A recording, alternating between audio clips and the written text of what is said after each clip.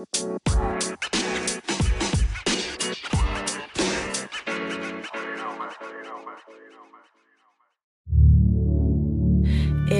B's Daily Vlogs. All right, another live interview today. Podcast, live stream interview, and I got a funny man from the 808, Mr. James Mane, coming on. So what we're going to do is we're going to get him on the other side of the break. So first, let's get this started. You're listening to the Daily Podcast with Eric B.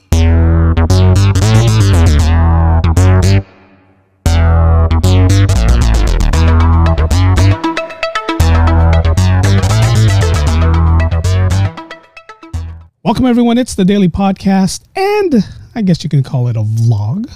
I'm Eric B. I want to thank everyone who's jumping on Instagram right now.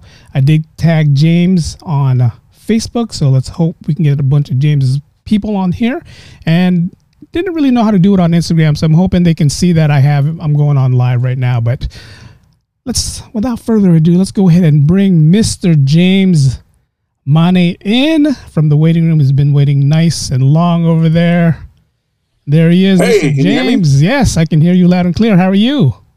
Cool, I'm good. Thanks for having me. Oh, thanks for jumping on. Let's go ahead and give James a round of applause. All right. Mr. James Mane from Hawaii, comedian, big guy. How tall are you? I'm 6'7". I'm also 415 pounds. Wow. So you're going to get the first question I'm going to get. This question is from me. And I had a couple of my coworkers just run down some questions because they said they're going to watch. We're going to try to watch. But why comedy and not football? Oh, I got the career-ending injury. I don't know if you can see, but I have a scar going across here. Oh, man. Okay. So I have a plate in my arm on my left ulna. I broke my arm twice in a football game. Okay. So it was pretty much, there was some complications from surgery. My body was trying to push out the plate. Yeah. Because it's a foreign object. And then I had like about 5 surgeries in just a matter of like 4 months. And I was kind of like, you know what? That's it. It's obviously not working out. Yeah. Was this college or was this high school? This was in college. It was. I played for University of Buffalo. The injury happened against Towson State in Maryland. I remember it because that was the moment the doctor said, "You'll probably never play football again." Wow. And then broke my heart. I was like, I went into depression seriously, I went into depression for a couple years. I didn't even watch football for a while. It was heartbreaking. Usually we always hear career-ending injuries, and this is, a good topic to talk about. But you usually hear career-ending injuries is usually something either with the brain or something with the lower extremities. This is the first time I'm hearing something with the arm, so it must have been that extreme, right? If I'm pretty sure you didn't play quarterback, so you didn't really need the arm to throw, but you needed it to tackle. And I'm just assuming you played either the O-line or the D-line, right? You assume correctly. Yes, I was left tackle. Okay. So what happened with the doctor, and this was in 1993, okay. 94.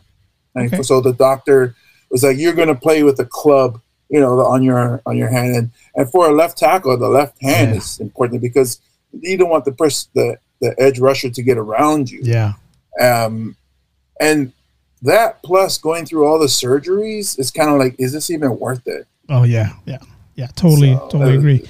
Well, I'm glad you decided to do something different, and here you are right now. And I'm reading your bio, and it says larger than life, right? Stand-up comedian, and let's go ahead and go back to how you got started. You said you went in a state of depression because of football. It was comedy your way out. The laughter, was that something that helped you come out of your depression? Well, I went into becoming a DJ first. Okay. When I came back from New York, you come back, you got to find a job. So Hawaii is bread and butter is tourism. So I got into driving for a tour company, and talking and trying to entertain is part of it. So entertaining the tourists as they're riding in the bus, and then DJing, performing in front of people, and loving the energy that you get when you drop a song. Of course, it's not your own song, but you know, a hit, and then the energy. You know, at that time, this was in like 90, 98, 99. You know, you drop anything from Snoop Dogg, and all of a sudden the party, or even this is, I think, in the 2000s when the Dirty South was blowing up, and just feeling that energy that comes back. And I think this all leads up, and I always talk about it. People ask me, and I would say it started from DJing. It led up to wanting that interaction with the crowd. So I became, you're in the Bay Area, right? I'm in San Francisco, yeah.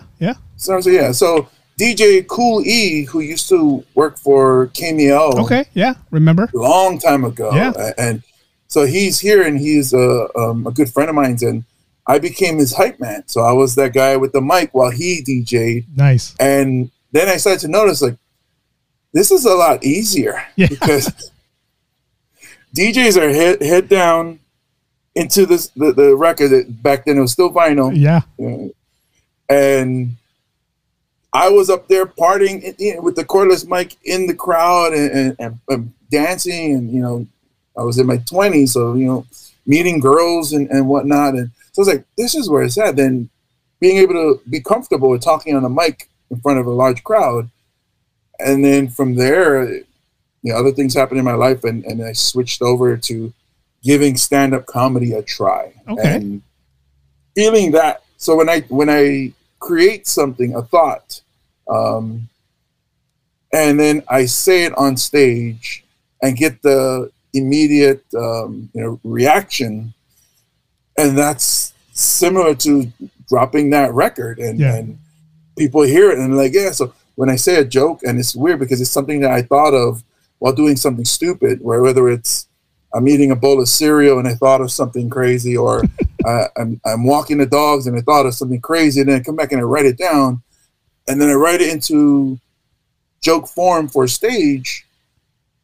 And then when I say it, and knowing the setup and the punch, once I hit the punch and I get that boom, that laughter, it's I love it. That's it, right? It's one of those. It's one of those good feelings when you know you can tell a story, and these people are living off your story and they're enjoying it. How was the transition when you first started? Like, what made you get into, like, did someone say, hey, we're doing a amateur night, where, and go ahead and join? Like, what was that first step where you said, okay, I'm going to do it and I'm going to give it a shot? It was actually, so my sister, who's a writer and actor, she was doing this is back still in the 90s. Actually, no, I'm sorry, the early 2000s. And she was trying to figure out, try to do a webisode. And she got all these improvisers together, and they would improv scenes, I guess, that she had, like, topics or subjects that she was thinking about writing. And I was watching these people and kind of like, whose line is it anyways? Yeah. And just cracking up at all these talented improvisers. And then one of them was telling me, oh, you should take some classes. And one of the classes was a sketch comedy writing class. And I was born the same year as SNL and had been a fan of SNL forever. And I love sketches. So I started there, and then somebody in the sketch comedy writing class told me about a stand-up comedy class. Okay. And I was like, let me go try it. And so in that class, it was the person would teach you how to write jokes, come up with a 5-minute set, and then perform at their show, which was part of an improv group. So they would do their show, and then after they would have like a semi-open mic because it was by invitation, but it was myself and another comic, our very first time doing stand-up, and we I did my 5 minutes there, and the adrenaline rush you get, like, because I was scared. I was like, of course, yeah. While I'm there, I'm sitting there. I'm like, I'm not doing it. Forget this. Forget it. I'm out of here. And then I was like on my way down the stairs, and then I heard the guy introduce my name, and he introduced it wrong. He said, James Maine. And I was like, man, I got to go over there and correct him. And then, so I went back, and then I did 5 minutes. It did well. And I enjoyed it, and like the adrenaline rush driving home lasted all the way till I went to work the next day. And I was a city bus driver by this time. Okay. And as I'm driving, I'm out of service, so nobody on the bus. But then they hit me again, and I was just screaming like, "Yeah, I did it!" and then been hooked ever since. It's like I can see why some comics use drugs. Not saying it's a good thing, but like to keep that energy, to keep the party going. Of course, I don't use drugs, and I wouldn't want people to use drugs, but I get it. That feeling is it's just intense when you kill, and especially when. So like now, if I go up and I kill, I almost like, oh, okay, cool, all right, good job, yeah, right on. But when I'm really nervous, like. I have to do well. So I get so nervous. Like if it's like for a big show or, an audition or something, and then I get so nervous that when you kill, that adrenaline rush from killing at those shows, that's the adrenaline rush. Not so much like if I perform tomorrow night at a venue, and I've done it for about 13 years. I'm kind of like, yeah, I'll be all right. Yeah. So it's 13 years. You've been doing stand-up for 13 years. Yeah. Nice. And that was my next question, but you just answered it. So you don't get as nervous as you do when you first started. Now, to you, it's just like a regular job. You're going there, you know what you got to do, and you know where you got to make people laugh. Yeah, but there is challenges that you. So like again, like when I say if I'm trying to impress a booker at a club or trying to impress. Whatever, some kind of audition. Then the pressure's on. They get nervous. For me now, other than that, trying new material. I'm like, oh man, I hope this works. And then you get it because you still technically not bomb, but you still get times where you tell a joke and then it just dies. It's like nothing. You're looking like, oh, I gotta adjust. But that's part of doing stand-up. You have to get out there and try the new jokes. Try the new stories, or else you'll never know. You'll just do the same thing over and over and over.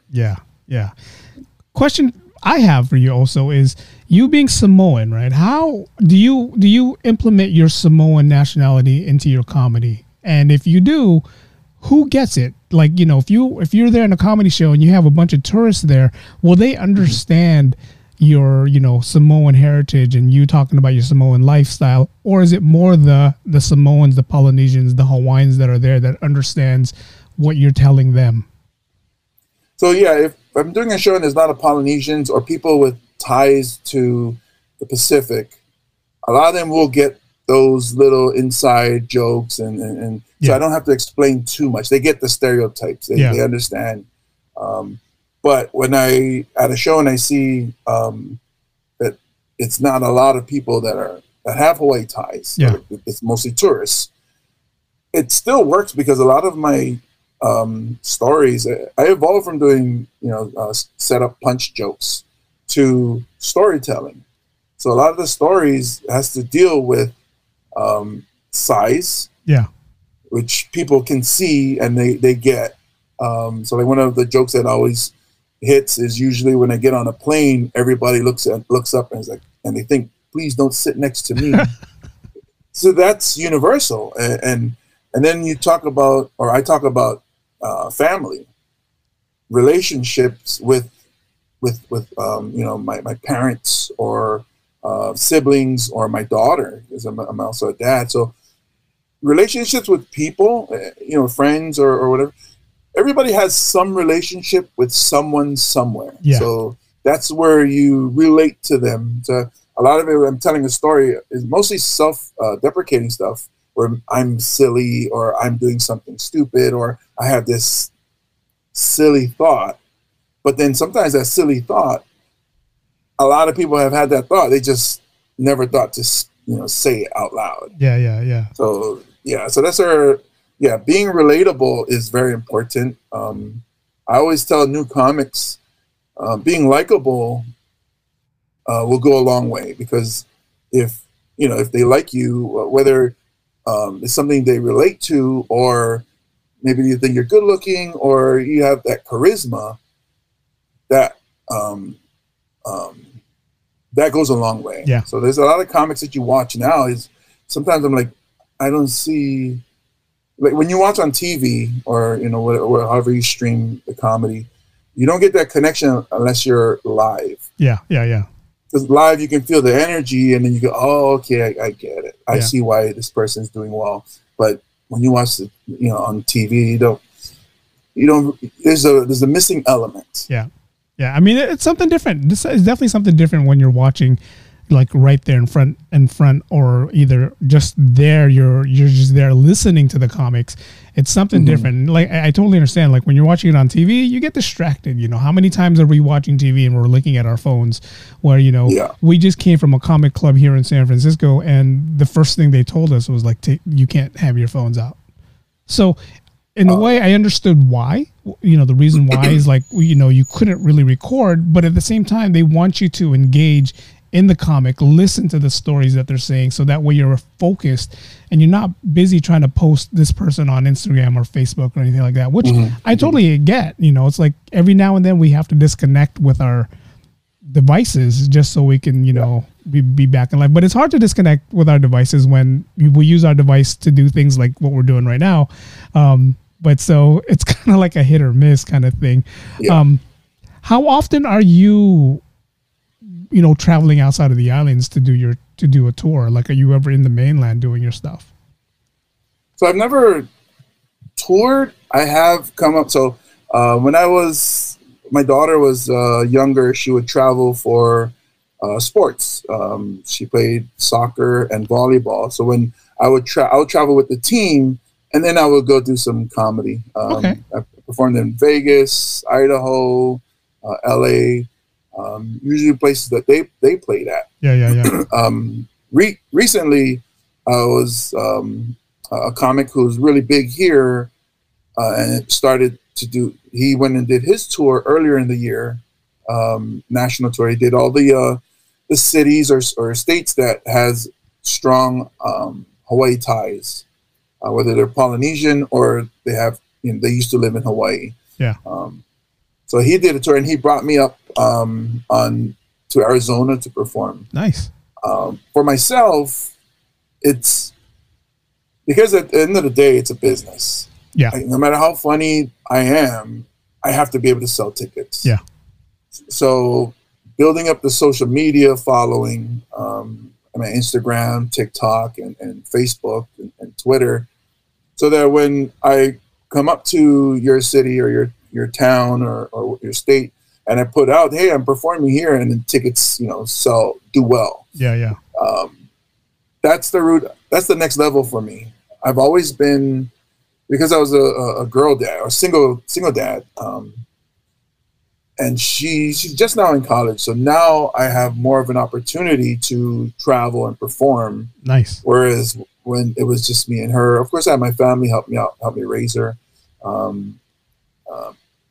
It's difficult to leave when, she has so many things going on, whether it's school or athletics. Yeah. So it wasn't her holding me back or the time. It's just myself. I would rather be here with her to share these moments. Yeah.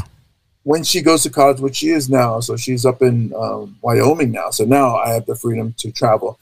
But I got to work on my popularity. Yeah. Well, So I appreciate being on podcasts like this, and thank you for having me. This is the reason why I wanted you out. When I saw you, and Brother Rex is the one that introduced me to you, and when I said, hey, can I get a couple people? And he said, call this guy. And I saw you. I'm good friends with Lanai Tabora also out there. Oh yeah. And I saw you on his Hawaiian Thing podcast. So I said, okay, let's get James Money on here. And it's just these things that, my podcast is not a big podcast, but it's big enough to where I can share your story. And, today you probably had, 1,000 followers, but now with you on my podcast and people following me on Facebook, you probably got, 1,500, it's just, that's what it is. And we have to, like you're helping me out by being on my show, and I'm helping you out by getting your name out there as well. For the people who's never met you or have never heard your stuff, I tell my listeners right now, go watch his stuff. His stuff is funny. It's very relatable. I kind of wish when I'm out there or whenever you're out here on the mainland, I'll definitely come watch you. And just the size alone, it's like there's this one where you just got on stage and, the host was just like, whoa, you're a big guy, and 6'7", man, that's big. And I'm glad you didn't give up. I'm glad you said, you know what, let's go ahead and do something different, because, sometimes when people get in that, the big depression stage, it's kind of hard to get out of that. And you got to find something to get you out of it. You got your daughter to most likely help you get out of that as well, which is a good thing. How difficult is it for you when you're coming on like show, you mentioned Wyoming, you mentioned Idaho. How difficult is it for you to be yourself there and just to say, okay, these are just people who I just need to make laugh, but they're not, I don't know if there's a lot of Polynesians in Idaho. So, how it's funny because the place I performed at was a Hawaiian restaurant. So nice. In Boise, just outside of Boise, but it's in Idaho. Idaho surprisingly has a lot of Polynesians and Hawaii ties, because cost of living there is so cheap. Yeah. I mean, I know a lot of people in California are moving to Idaho, and the funny thing is, Idahoans are upset about this. Like, as I'm there, they're actually telling, they have signs that says Californians keep driving through. Because so many are moving now that we're working remotely. A lot of people, even more so, can leave their home city or state and go someplace that cost of living is cheaper. And I mean, shoot, I'm afraid of going to San Francisco with all the social media videos I see with crime and stuff. Jesus. But there are a lot of people in San Francisco, and I'm a Niners fan, so I would love to go to San Francisco and perform. Let me know when you're out here. We'll definitely go watch a game. Oh, sweet. Yeah, so people are telling me, it's like, hey, you should come to perform it. We have a lot of Islanders here. Yeah. So, and it's the same thing. So, like, I'm assuming you're a Filipino. Is that? Yeah, I'm Filipino. Yeah. You assumed correct. So, because I was raised with, in the neighborhood I was raised in, there was only another Samoan family. It's mostly apartment buildings. Yeah. But most of my friends were Filipino, Vietnamese, Korean, Chinese. I grew up with Asians, so I have friends now that I'm an adult say, "Wow, you know more about my Japanese culture than I do." Yeah. And that's so when I'm around Asian people, I don't feel uncomfortable, because so that's why my jokes can be relatable to so many different types of people. And us Polynesians, we understand, like a Joe Coy or Rex Navarrete. We get it because we're very similar. Hawaii's that melting pot. I get the stereotypes, and so like I get a lot of TikTokers that I follow are Filipino, and because I get all the jokes about the food, about how you guys, when you guys have a get together, you don't cook one, like maybe like some families, American families, like, okay, we have steak and potato. Yeah. No, Filipinos will cook everything they know how to cook. It's and everybody's taking food home. Yeah. The rule is you take food home once everyone gets a plate first, guys. Filipinos. Yes. Don't take it home when the rest of the party is not here yet. It's funny you mentioned that because I lived in Hawaii for a couple of years, right? I lived when I first moved out there. I lived over in the Mo'iliili area, and then ended up over at Eva. And then when I was at Eva, I met these Filipinos, and they were the coolest Filipinos in the world that I met. Because it's like, I'm walking by, and then I see an uncle is like, "Hey, you just moved down the street, right?" I go, "Yeah." "Oh, come over. We're gonna go have lunch." And I'm like, okay. So, then I asked, why? He goes, "You're Filipino. We're family." And I'm like, to me, I'm from San Francisco. You mentioned about the crime here. So I'm like, at the same time, I'm like getting plate, but I'm looking over my shoulder to see who's getting ready to like stab me or something, right? Because we're careful like that out here. But after that first day of hanging out with them and just seeing, not only do I see Filipinos, I see a couple of, guys from the naval station coming over and just, because that's where the house was. That's the house that you go to for lunch. And, and this was Monday through Friday. That's just how it was. And I was like, wow, I feel this different type of love here on the islands. This is what made me fall in love living out there, just because you had not just the Filipinos, but you had, the different nationalities out there who just knew how to embrace new people out there. And I enjoyed it. So it was definitely a cool thing. Because Aloha Spirit is actually from the plantation workers, which is, that immigrated to Hawaii during, the sugarcane and pineapple boom. I guess that was here in Hawaii, where the Filipino, Japanese, Puerto Rican, Chinese, and all these cultures that came together, and Portuguese, and helped that business. Samoans didn't come over till later, so that's why we were always still like when you say local, they're talking about, you ask a local person here in Hawaii, "Hey, what's your ethnicities?" and they'll list those down. "Oh, I'm Filipino, Japanese, Chinese, Puerto," because all the years that they've been together, and even the pidgin slang that we have here is the broken English from all those cultures trying to communicate in English, but you're not getting the words right. And then when Samoans came over, like now we're kind of mixing in, because in the 70s and we were still ourselves. There was locals, and then there was the Samoans. Now that we're mixed in, we're locals as well.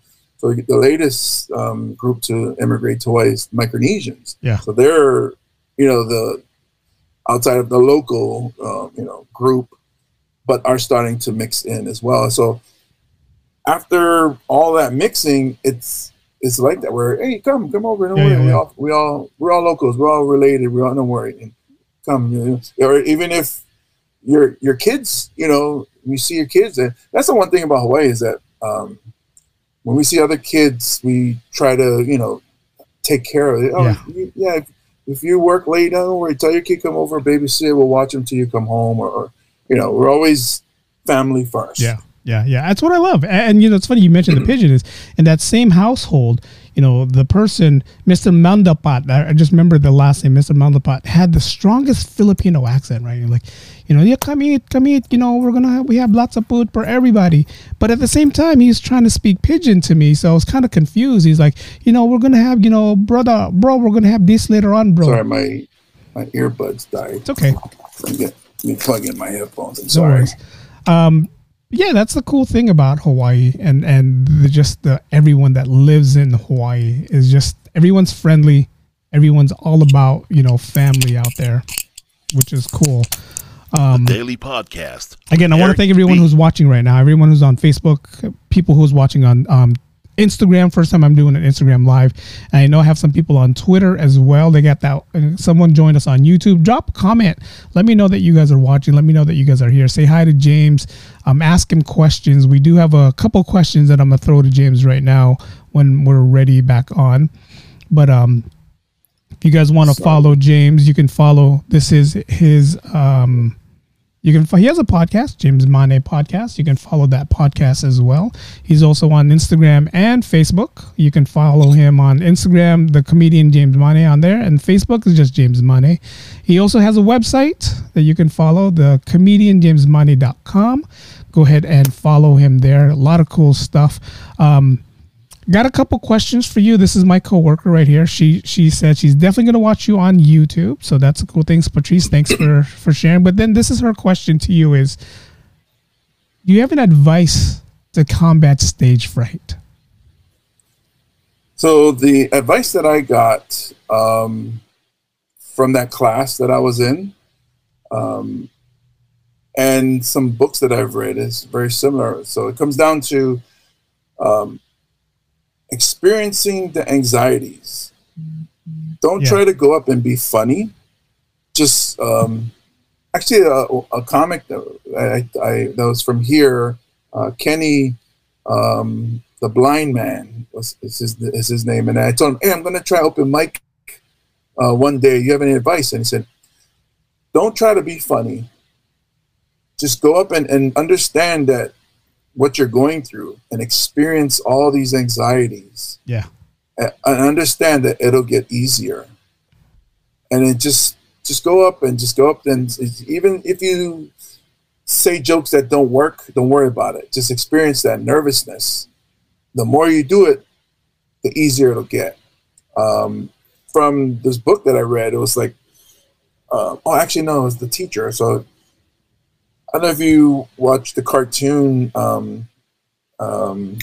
Transformers. Yes. You know that the cube that they bring out of their chest. Yeah. So I actually used to do this. I would all my anxieties and fears and doubt, I take it out of my chest, and then I put it under a chair or on the floor in the green room or the back room or wherever you're staged before you go up on stage. And then you leave it there and they say, okay, I'll come back and get you later. Okay. Right now, right now I don't need you. And then I'll go up. It's kind of hokey, but that's how I started out doing it at first. I would just say, all right, all my nervousness, I'm going to leave you here, and then I'm going to go up on stage. And I still get nervous, so that never goes away. Yeah. Sorry, but that's how I deal with stage fright. It's funny because, I do this. I do this. I've been doing this for a while, just, getting people on the show, and people don't realize how hard it is to just get on here, go do something live and try to be as normal as possible. But, whenever I get people like you on, you're James Mane, I'm going to be nervous talking to you because one, and this is the reason why I told you, let's talk right before. So that way I can kind of get a feeling of who you are, what you're, what you're like. And, sometimes as a stand-up comic, you don't get that chance, right? You're going to go in there and you're either going to do it or you're going to bomb. And I know a lot of comics don't like hearing the word bomb, but there's times where you just bomb. There's times, we're all human. There's times where you go there, you want to kill it, but just that crowd is just not laughing or just not getting your stories, right? So because comedy is subjective. So if I go up in this a room that wants political comedy, I don't do political comedy. It's so as a comic, it's my job to try to get this crowd to laugh. Yeah. But understand that it won't happen all the time. I still I did a high school graduation, and that was a struggle. It was a struggle, but you just have to work through it. Yeah, I mean, you're high school kids. It's like, when you tell your jokes, do you try to tell your jokes to where everybody can understand? Like, if you did a high school graduation, but you're telling adult jokes, was that the difficulties for that? Well, first, you edit yourself, so obviously you're not going to do any, I'm not going to swear. Second is nobody relates to being a parent in there other than the parents that were in there. Yeah. So a lot of the jokes change, the set is different. So obviously what's in front of them is a large person. So I talk about being a large person. And it kind of I'm telling them a story about my average day or the things that I go through being a large person. The thing that helps is it was here in Hawaii. So the ethnic jokes, get across. So talk about being Samoan and playing football, which the school that that I performed with, they're known for their football team. Okay. And they're athletic. So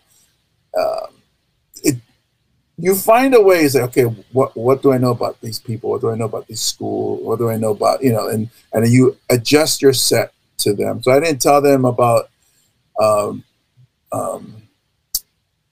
some of the edgier or adult jokes that I have. I didn't tell them about my cousin who was locked up in prison and everybody just asked him if he dropped the soap, So we didn't do that. We moved on. We'll do other things. And so that's pretty much it. It's like preparing for work or a class or a game. You got to do your homework. And do you still drive the bus? No, I actually stopped in 2015. Okay. And back to school and got an associate's degree in cybersecurity. Nice. Cybersecurity. I'm not using it at all. So. Oh, who is? I mean, like, if you're not a doctor, like, you have something. What are you using it for? Who is? Someone. I'm in the same boat as you. It's like, okay, what am I going to use this for? Exactly. Right. But no, that's cool. I love your storyline. I love where you're coming from. You're a single dad. You're raising your daughter. At the same time, you're doing what you can to make people laugh. I mean, this to me sounds like. This could be a movie that, someone should be writing about you right now. Like, here you are, you big guy, your whole focus is I'm going to play football. And when that didn't work out, it's kind of like, all right, what am I going to do now? Was your daughter born while you were playing football? No, she's never seen me play football or any sports. So that's kind of, the bummer for me, wish, she saw Daddy, because even when I played, there was no YouTube, so there's no video, there's no proof. As far as she knows, I could be lying about playing football. Like, Dad, that's The Rock. That's The Rock. That's not you. That's The Rock. But that's a cool thing, It's a cool thing. It's like, you got the eye. We're related. We're related. Yeah. We are the same. But so it's I wish there was, a way that she could see. There's like some footage that I found, and there's old pictures, but it's not a lot for her to go, wow. Because every parent wants that. My dad is great. Or every dad I say, my dad is awesome. My dad can beat up your dad. I didn't get that moment and the funny thing is, since she was 5, I've got into stand-up comedy. So a lot of her friends' parents, at the park when we're playing soccer, they're like, it must be interesting having a parent that does comedy. And she always says the same, like, no, I don't know when he's joking, so it's difficult. I think he's always joking. So even when I scolded her when she was younger, I would have to exaggerate how angry I am so that she would get it that, no, I am really angry. Some of the things I would say, she'll look at me like waiting for the punchline, and I would have to go, no, I'm very angry. I guess that's one of the difficulties of being a comedian and a single father at the same time. It's like you don't have that other person to say, hey, when you scold her, you have to do everything, and she's waiting for the punchline. It's like, all right, Dad, I'm ready. Where's the bump? Where is that? No, but that's good though.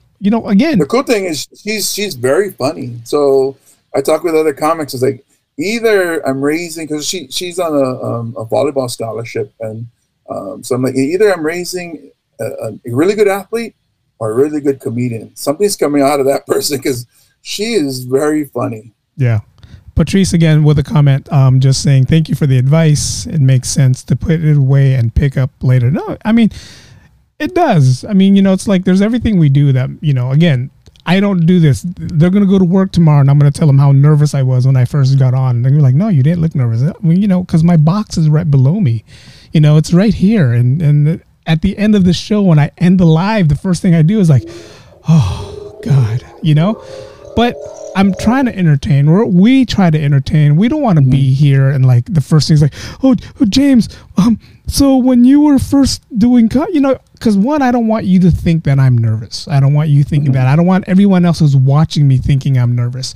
And it goes with comedy as well. You don't want to go up there and like, oh man, wait. Oh God, I forgot I had the joke and I don't, you don't want to do that. You want to go there, be as professional as possible. How many times have you ever been on stage and you just forgot what your story or whatever joke you're trying to say, that you just had to, ad lib, or you just had to just go with something and hope that worked? It happens a lot. And this is why when comics do specials, they don't film one show. They film like 2 or 3, because, it might be funnier with this audience, or they might have forgotten a word or two. And being a writer, that word could be huge. Like the last time I actually, not the last time, but I headlined in February, and there's a chunk where if you know my material, you're like, whoa, he's saying that different. It's different because I forgot something. Yeah. And it just happens. Just like when you're at work and then you have a brain fart and you're just like, oh, what? And you're like, so it's kind of like an, not necessarily an outer body experience, more like an inner body experience. Like, so I'm inside of myself going, while I'm performing for the people, what they see is this person who's telling these jokes. And inside I'm like, oh no, I forgot that punchline. But that's a very important punchline because I call it back later on in the show. I need to work that punchline in somewhere else. And that all that is going on in your head. And so there's times where I'm like inside, but you won't see it. It's like whether like the bird, the duck swimming under the water. So you don't see the panic that I'm going through, but it's there, and it happens a lot. And then you just, okay, let me do another material. And there's times where I'm at a clean show, and I start doing this joke, and then I was like, oh shucks, what comes next? And I'll just end it, and I'll do something else, and I'll jump onto the next one, not remembering that the punchline is kind of dirty. So I'm going like, oh no. So it's kind of like you're driving, and you forgot that this is a dead end, and you're going down anyways. Like, oh no, I need to adjust. I need to. So there's a lot of times, and it's something I learned from my mentor, Andy Bumatai, who's Andy Bumatai, amazing comedian. I call him the professor because he can break a lot of things down. As far as your set, the way you dress, the way you hold the mic, the way where you look, like he's a true professional. So he's it happened again. I'm just like, wait, what was I talking about? Andy Bumatai.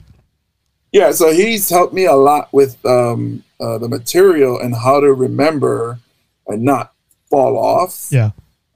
Some guys who do size, they'll start from here. They'll work their way down. The way I tell a joke is I figure out which one leads to the next. Okay. Shoot. I'm trying to remember what Andy.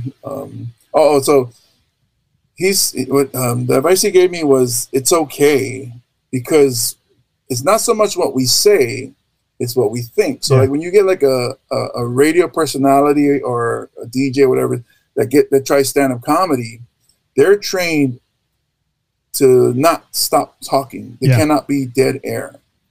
So he tells me, watch specials, watch comedy specials. There's a lot of times the comic stops talking. And then the reason they stop talking because everything is up here. Yeah. This is where it all is. So you stop talking and you sort it out. So he says, it's okay when you forget to just stop, take a breath. Some guys do, you see them drink water, they take their drink and then sort it out and then continue. So, and it got to a point where I would challenge myself to see how long I can go without talking. I would get up on stage and I would say a joke and then just pause and not say anything for a while. It's funny because you can feel the tension build in the room. Yeah, And the next joke hits, and it's even harder. And it's like, it's a trip doing this. Yeah. No, I mean, it's good. I mean, that's why you guys are professionals. You comedians are professionals. You guys, you put me up there, I literally will probably last 2 minutes just because there's so many. Yeah, I mean, being Filipino, I would probably do the Joe Coy route, Rex Navarrete route, where I just do a Filipino accent and hope everybody laughs because that's all I know how to do. I'm not a professional when it comes to this. You being the comic that you are, you write your own jokes. How difficult is it for you to write something, to say something that no one's already said? Because, you hear about comics stealing other comics' material. How difficult is that for you to okay, I'm going to say this, it's going to be funny, but did I hear this or did someone else already say this before me? So that's where you have to do everything from your own perspective, my own point of view. And then if there's sides, do I jump on the side of the person who's punching down or jump on the side of the person who's being punched? Yeah. There's a lot of ways to look at it. For me, my city bus driver set or chunk is I have a unique perspective in that I'm the driver. Yeah. A lot of people can do jokes about riding the bus, but not being the bus driver. So that's where, those jokes will be unique for me, and I will express how drivers feel. Like how, one of the secrets I let out is, yes, when it's raining, we do look for puddles and we try to splash everybody. Yes, we do run red lights. Yeah. And when you're running for the bus, yeah, we do wait till you get to the door and then we take off. So it's very unique to the driver because everybody has the perspective of the person running to the bus. Yeah. So when there's something like being a large person getting on a plane, people all get that, oh, please don't sit next to me. Everybody gets that because everybody feels that way. Yeah, yeah. But then I add to it my perspective, which is I gotta ask I hate the flight attendant because I gotta ask for a seatbelt extension. Okay. A lot of people don't know what that is, but yeah. I need more seatbelts. So they give me, when they do their presentation, the exit doors, Yeah. and then if buckle your seatbelt like this, that thing, they give it to me so that I can add to my seatbelt. Wow, yeah. So a lot of people don't get that. And then I talk about the interaction between me and this lady who's giving me a hard time, the flight attendant, about the seatbelt extension. Like she's making fun of me, and I'm like, why are you yelling it out? Everybody knows I need it. Just give me. You're embarrassing me. So it's almost like because I grew up watching sitcoms, so it's almost like a scene. Like I say with the Seinfeld, going over the seatbelt, and I hate this person because they just don't give it to me. They know, but she's making me, make a fool of myself. And then like one of the punchlines I have is, I don't ask for a seatbelt extension anymore. I ask for the championship belt. So I'm like, yeah, I'm the champ. And then the same lady comes up to me and says, oh, you mean the heavyweight championship belt? I'm like, I hate you. Why you gotta do that for? I'm sure you can buy one, right? I'm sure you can buy your own seatbelt extension, so you don't have to keep asking them for it. I mean, it's all the seatbelts is pretty much universal on every airline, right? Well, I mean, try to travel light. I don't want to carry a seatbelt extension with me. That's pretty light. I mean, you can just put it around as a belt. Right. I just walk in with one already. Go through TSA. This is just a seatbelt extension because they won't give it to you on the plane. This can't be used as a weapon. By the way, this is as I twirl it around. It's funny you say that. I have one, but I don't take it with me when I travel. See, I reminded you. You probably forgot you had it. You're like, you know what? I do have one. Well, I don't want to carry it with me. Yeah.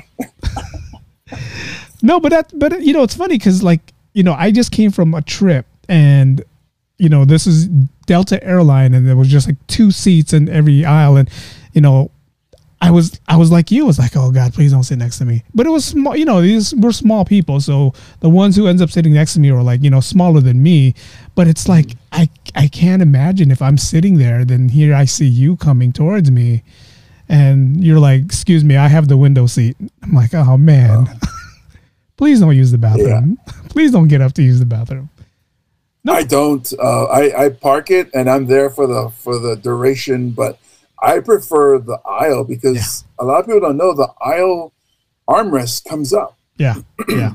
So then it gives me that extra space into the aisle. And the flight attendants are usually nice about me being halfway out into the aisle. Yeah. Just as long as you don't mess up the food cart or the drink carts, because we get thirsty, right? We get hungry. It hurts when it hits your elbow, I tell you that much. James, man, thank you again for jumping on. Thank you for being on here with us. Plug your show. I know you have a show coming up in Hawaii, and unfortunately, I'm not sure if there's anybody here watching from Hawaii, and I'm pretty sure we all want to be in Hawaii by the end of the week. But I know you got a show coming up. Go ahead and plug your stuff. Yeah, so I'm performing this weekend at Stand Up Honolulu, which is Hawaii's only comedy club, and they opened about 3 months ago. Okay. So I'm performing. It's a showcase, so I'm not the headliner. It's me and 2 other comics who are really funny people. I'm performing Thursday, Friday, and Saturday. Next week, I am performing at the Blue Note, Hawaii, in another showcase. That's with Comedy U. So I do perform regularly. It's just all over the place.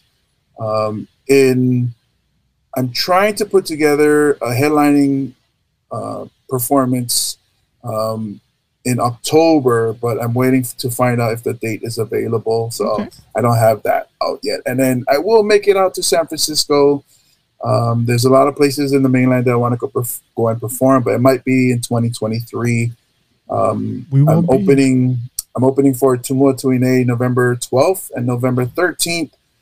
He still has tickets. He out for November 13th. So if you haven't already, get your tickets for November 13th at the Blaisdell Arena. Big arena. Again, if you guys are watching, you can follow James right here. This is his website, comedian James Money. I had to ask him, how do you say your last name? Because I didn't want to be that guy. I'm like, I looked at it. Is it Maine? Is it Money? It's like, it's Money. So I figured it out. And the problem is not the last name. The problem is the first name. Because if my first name was like Manu, then you would say Mane. But then because it says James, you're like, oh, it's got to be Maine. Yeah, it has to be Maine, right? James Maine. Yeah. And then James, you also have a podcast, James Money Podcast. You can go ahead and plug that as well. And then if you want to follow him, again, his Instagram page is comedian James Money, and then his Facebook page is James Money as well.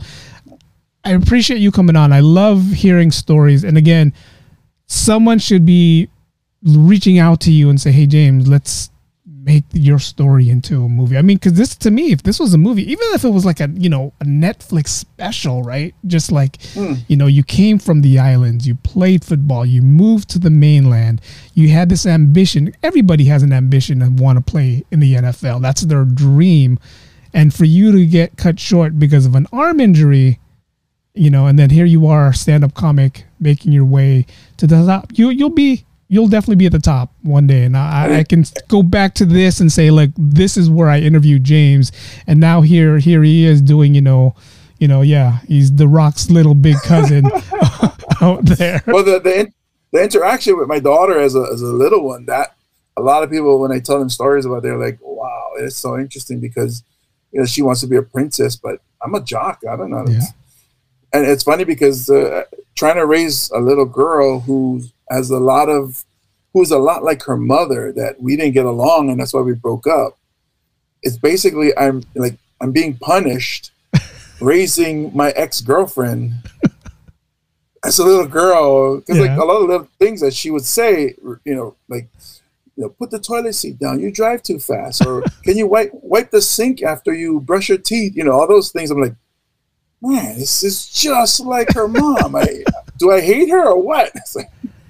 Patrice, again, thank you for the comment. Best of luck with your career, James.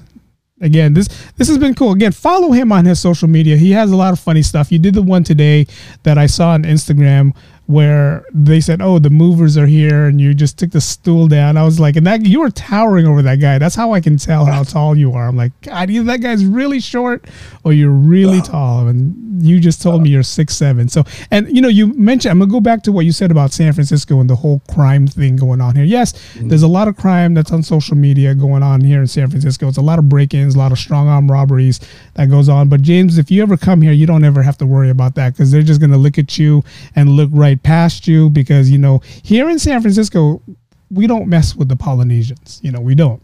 You could be Tongan, you could be Fijian, you could be Samoan, you could be, everything. We don't mess with you. We just don't. We don't. We respect you guys. We respect you guys. Our family is our gang. That's why. That is. It's funny because I used to hang out with a group here in San Francisco, and I didn't know they were like the Polynesian gangsters out here. I only hung out with them because they were cool guys. They were like cool people to hang out with. You talk story with them. They tell you stories about their ancestors. And then somebody said to me like, hey, you're hanging out with this group. Don't you know who they are? I'm like, no, I just know at 6 o'clock, we're going to go over their house and we're going to have a big meal. That's all I know. I didn't know who these guys were, so it's one of those. I'm the same as you. I just came to eat. I don't care what they do after hours. It's like, all right, I'll hang out with you for the first couple hours, but at 6 o'clock, we're heading back to your house. Let's give James another round of applause for being on the show. James, thank you again for jumping on. We will definitely keep in touch and keep talking back, and I'm going to come out there in Hawaii. Got a lot of friends out there. Definitely got a lot of friends out there, and I need to visit soon. But thank you for jumping on the show, and best of luck to you. And like I tell everybody else, you're always welcome to jump back on the show anytime you want. You want to plug anything, you want to say, hey, I have a movie, it's going to come out, I want you guys to watch it. Anytime you want to jump on any ideas, feel free to just reach out to me, and you're always welcome. You're definitely part of the Daily Podcast now. Thank you for having me. All right, James. Thank you, guys. All right, guys. That was James Mane here with us. Thank you, James. Thank you again. You guys can follow him on his social media account. Definitely follow him. Definitely watch his YouTubes that he has. Definitely a funny guy. Definitely worth your 2 minutes watching him. And his jokes, we all can relate to his jokes. But thank you guys for watching. Thank you guys for jumping on. I'm going to go ahead and do what I normally do when I leave my podcast, when I do all this stuff. Thank you guys for watching. Thank you guys for listening. The podcast has ended, guys. Go in peace.